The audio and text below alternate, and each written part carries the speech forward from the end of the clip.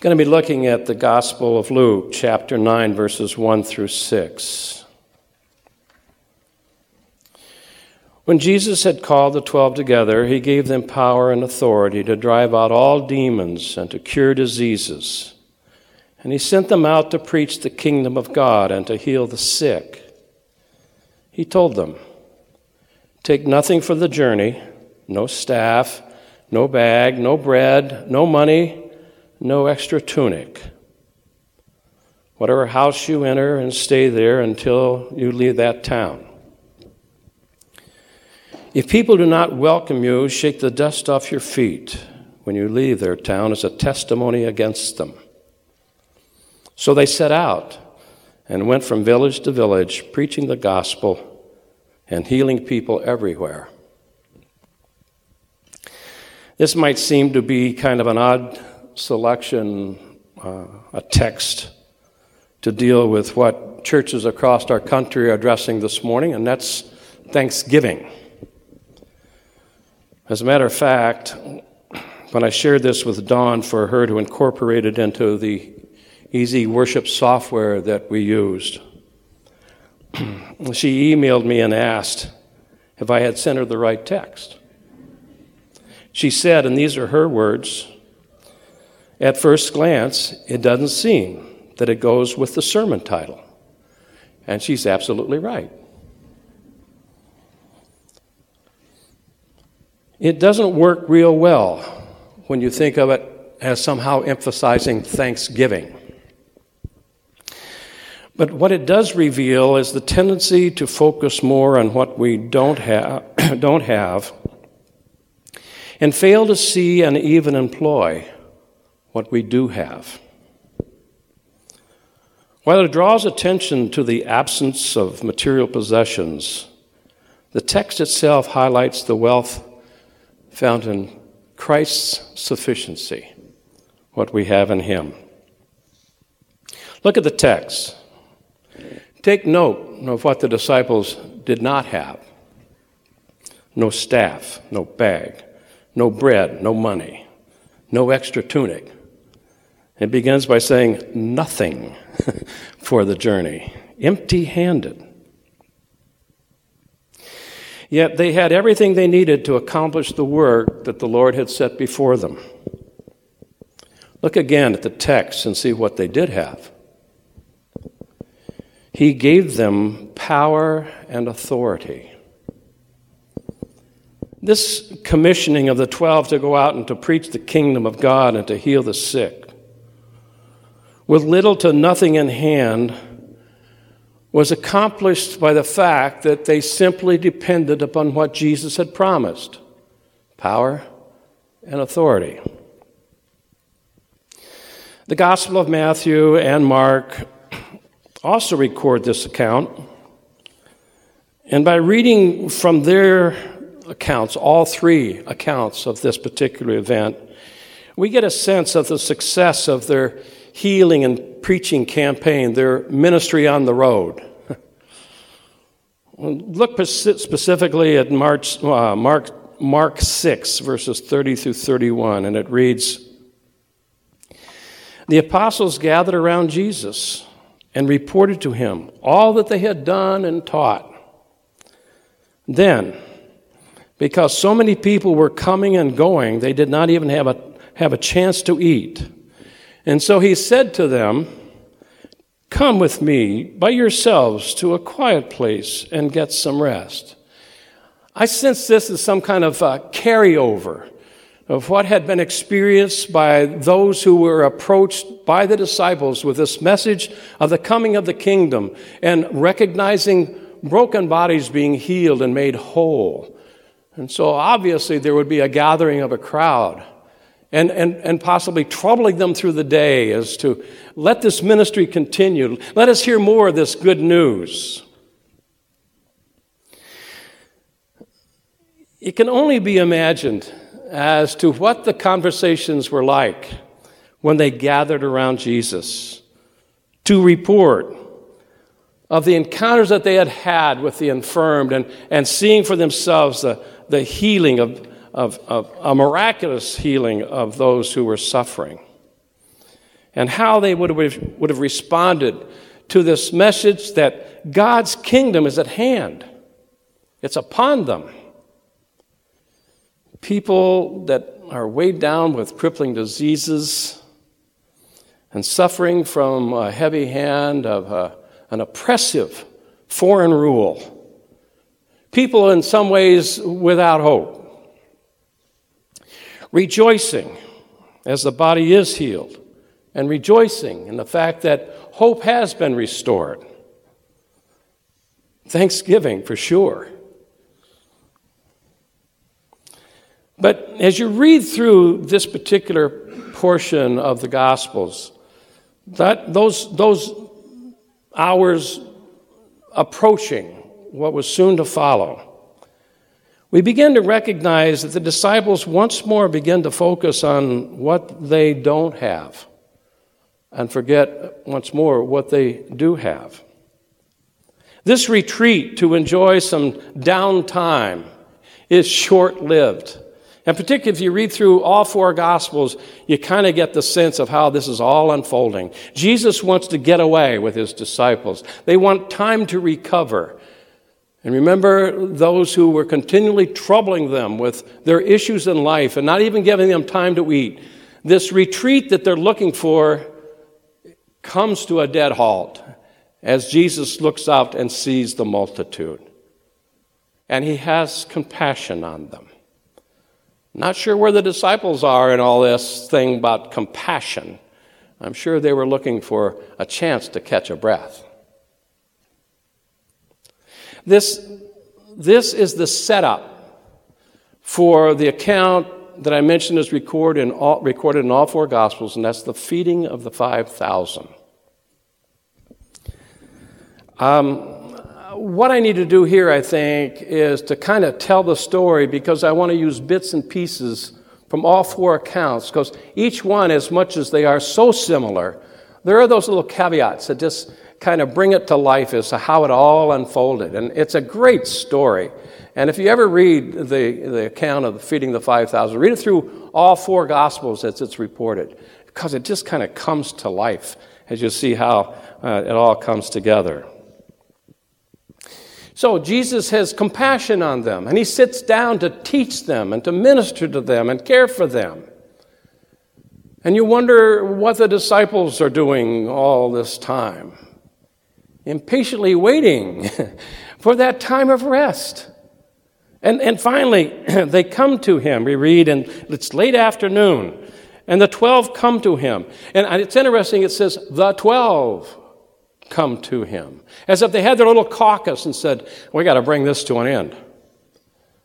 And so they come to Jesus, and they say, as one voice, send the crowd away so they can go to the surrounding village and countryside and find food and lodging, because we are in a remote place here.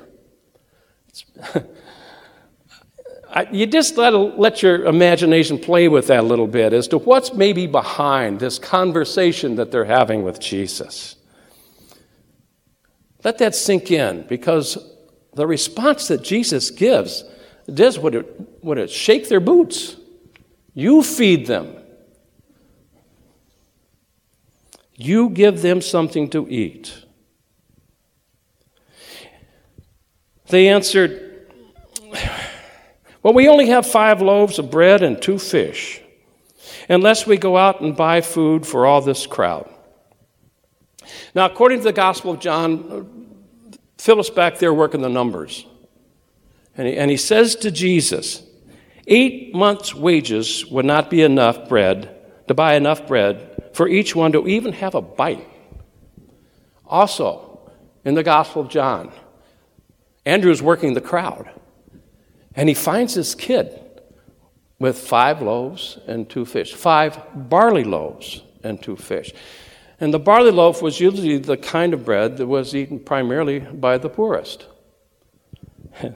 So, the troops are trying to make the best they can out of the situation. And Jesus finally says, have them sit down in groups of about 50. And the disciples did what Jesus told them to do, organizing them in groups of 50. Now, you've got to also just imagine groups of 50 that's accommodating a group of 5,000 men plus women and children. That's quite a spread to prepare, don't you think? And then, taking the 5 loaves and the 2 fish, he looks up into heaven. He gave thanks and broke them. And then he gave them to the disciples to set before the people. They all ate and were satisfied, and the disciples picked up 12 baskets full of broken pieces that were left over. Taking the 5 loaves and 2 fish, and looking up in heaven and giving thanks. Giving thanks. Not focusing on the little, but giving thanks for the much that was entrusted on that particular occasion to work the miracle. And then he gave it to the disciples to set before the people, to give to the people. As the disciples were bemoaning over the fact of what they don't have, not enough food to feed the crowd, not enough money to buy the food, even if it were available. Not to mention it's late. And what about the rest that was promised? Jesus was giving thanks for all that they did have.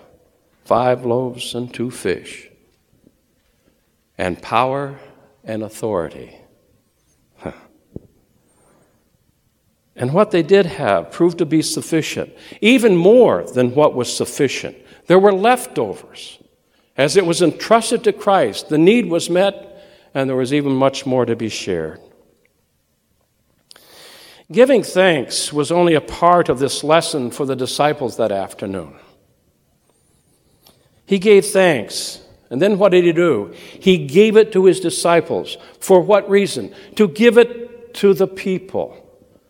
Of simply meaning that what Jesus had, he entrusted to his disciples. They received it as it being from him, instructed them to give it to others.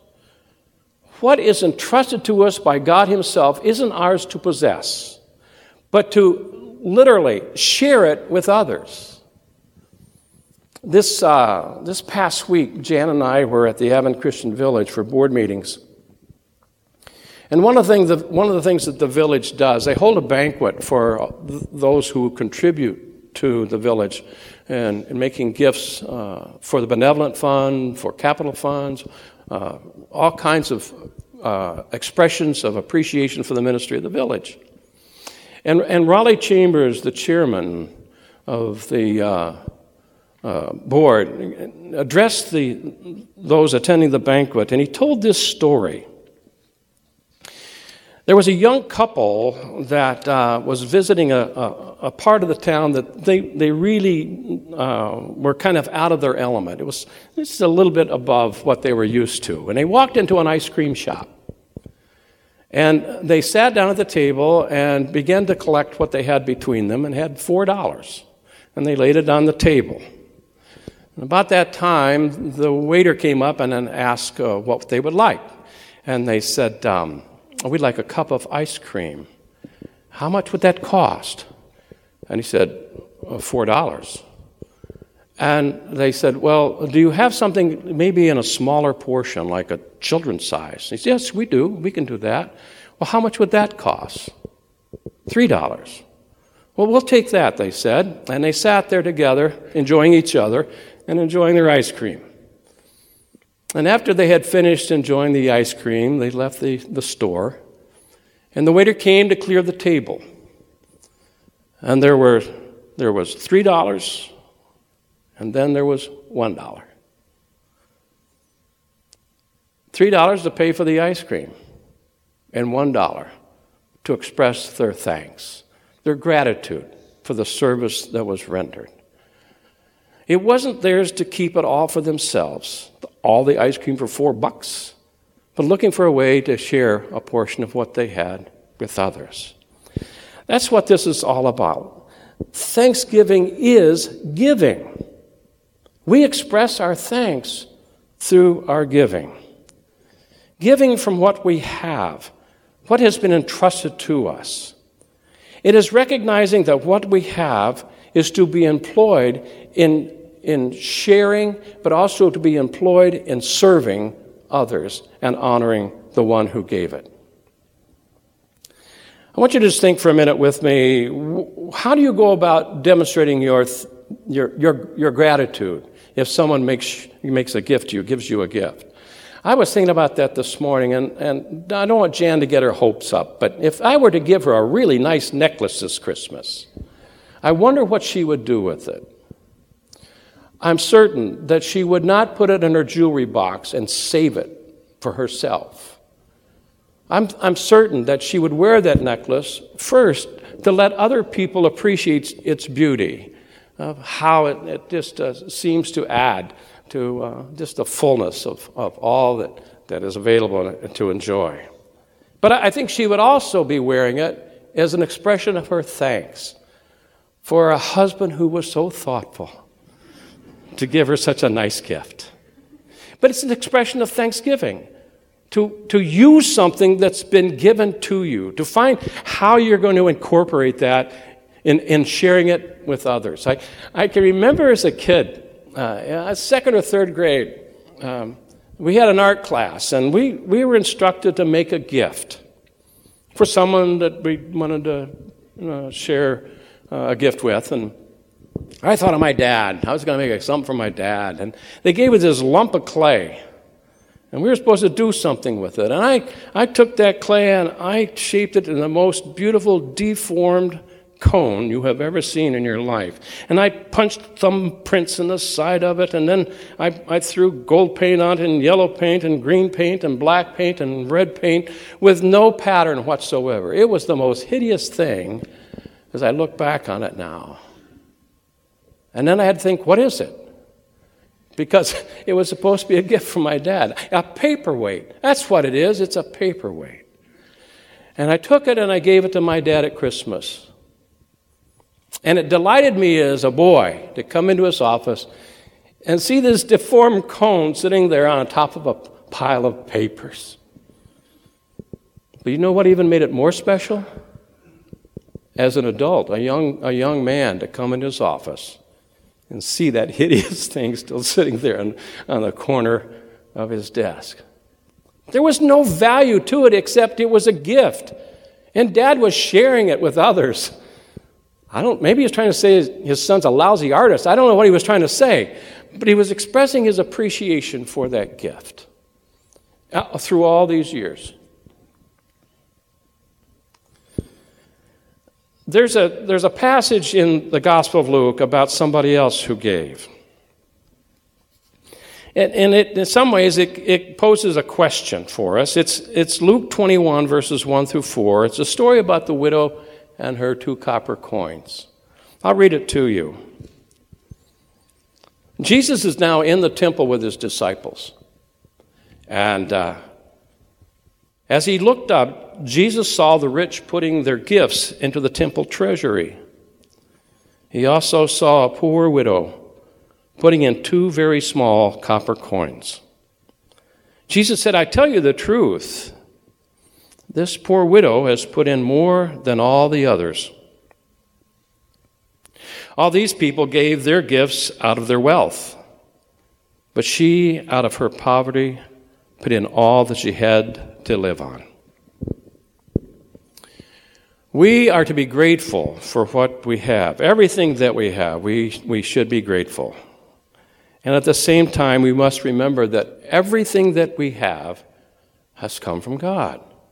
It's been entrusted to us to appreciate, to use, and to share. It's to be used in service to Him.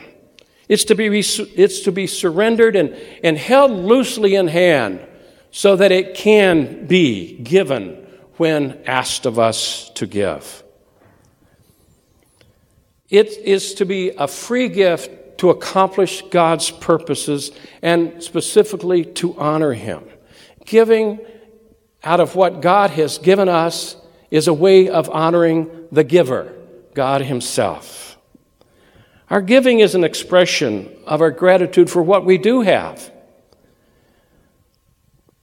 I came across a quote, and it was just simply tagged of the author unknown, but I kept it for myself because I think it does characterize how we are supposed to live, with a heart of gratitude. And the quote was simply this: to be thankful is simply thanks living. Living with a heart that is full of gratitude for what we have received. In 2 Corinthians chapter 9, we certainly won't read the whole chapter this morning, but it's a chapter in the life of the church in Corinth. And how it unfolds is that at one time there was the recognized need of what was happening in Jerusalem.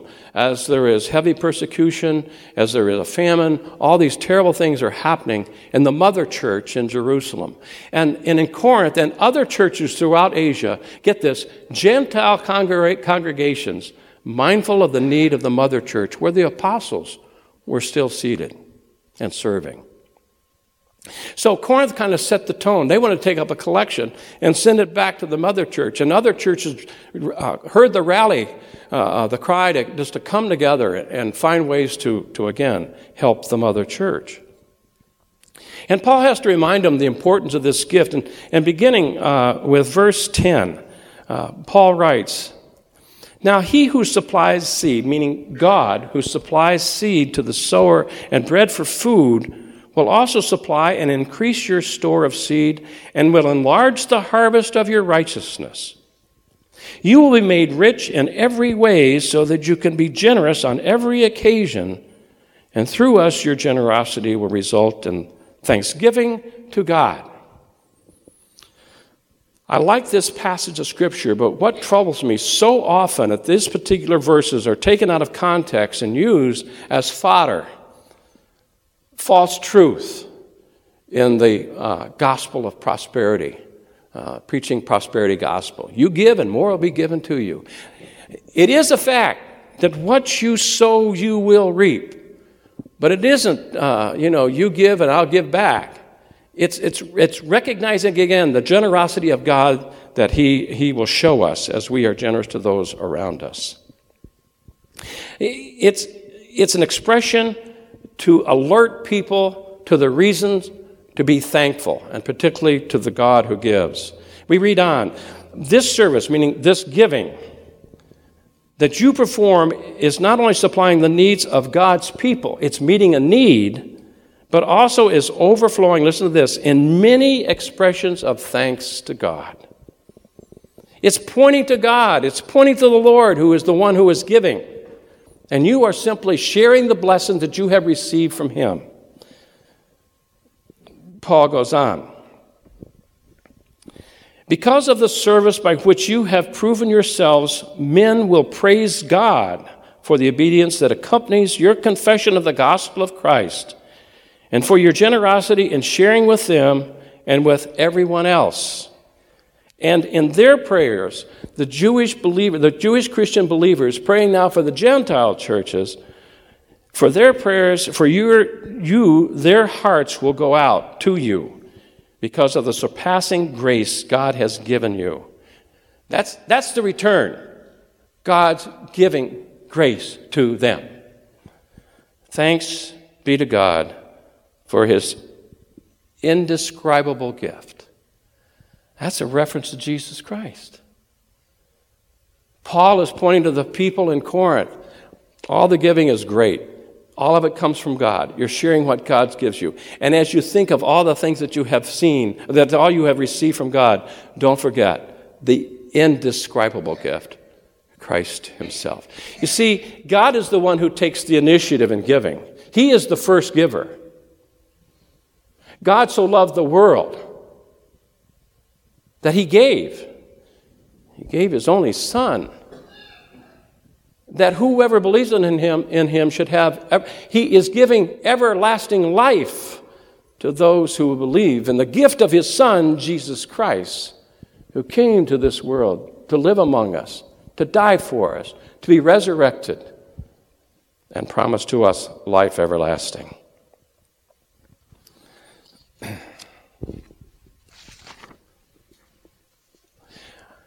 It troubles me to sometimes reflect on what's happening within the churches today.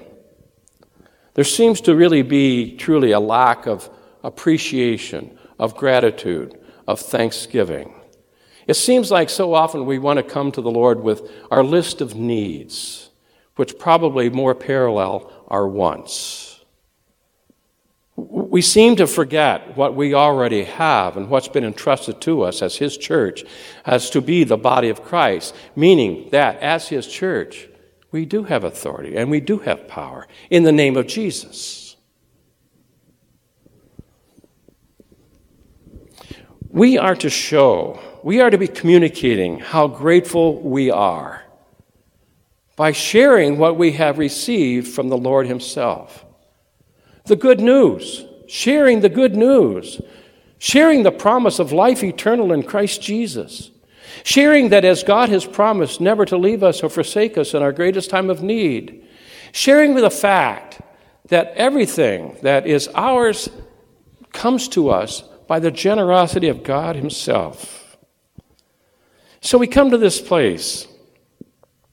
We are not to focus on what we don't have, but to remember what we do have.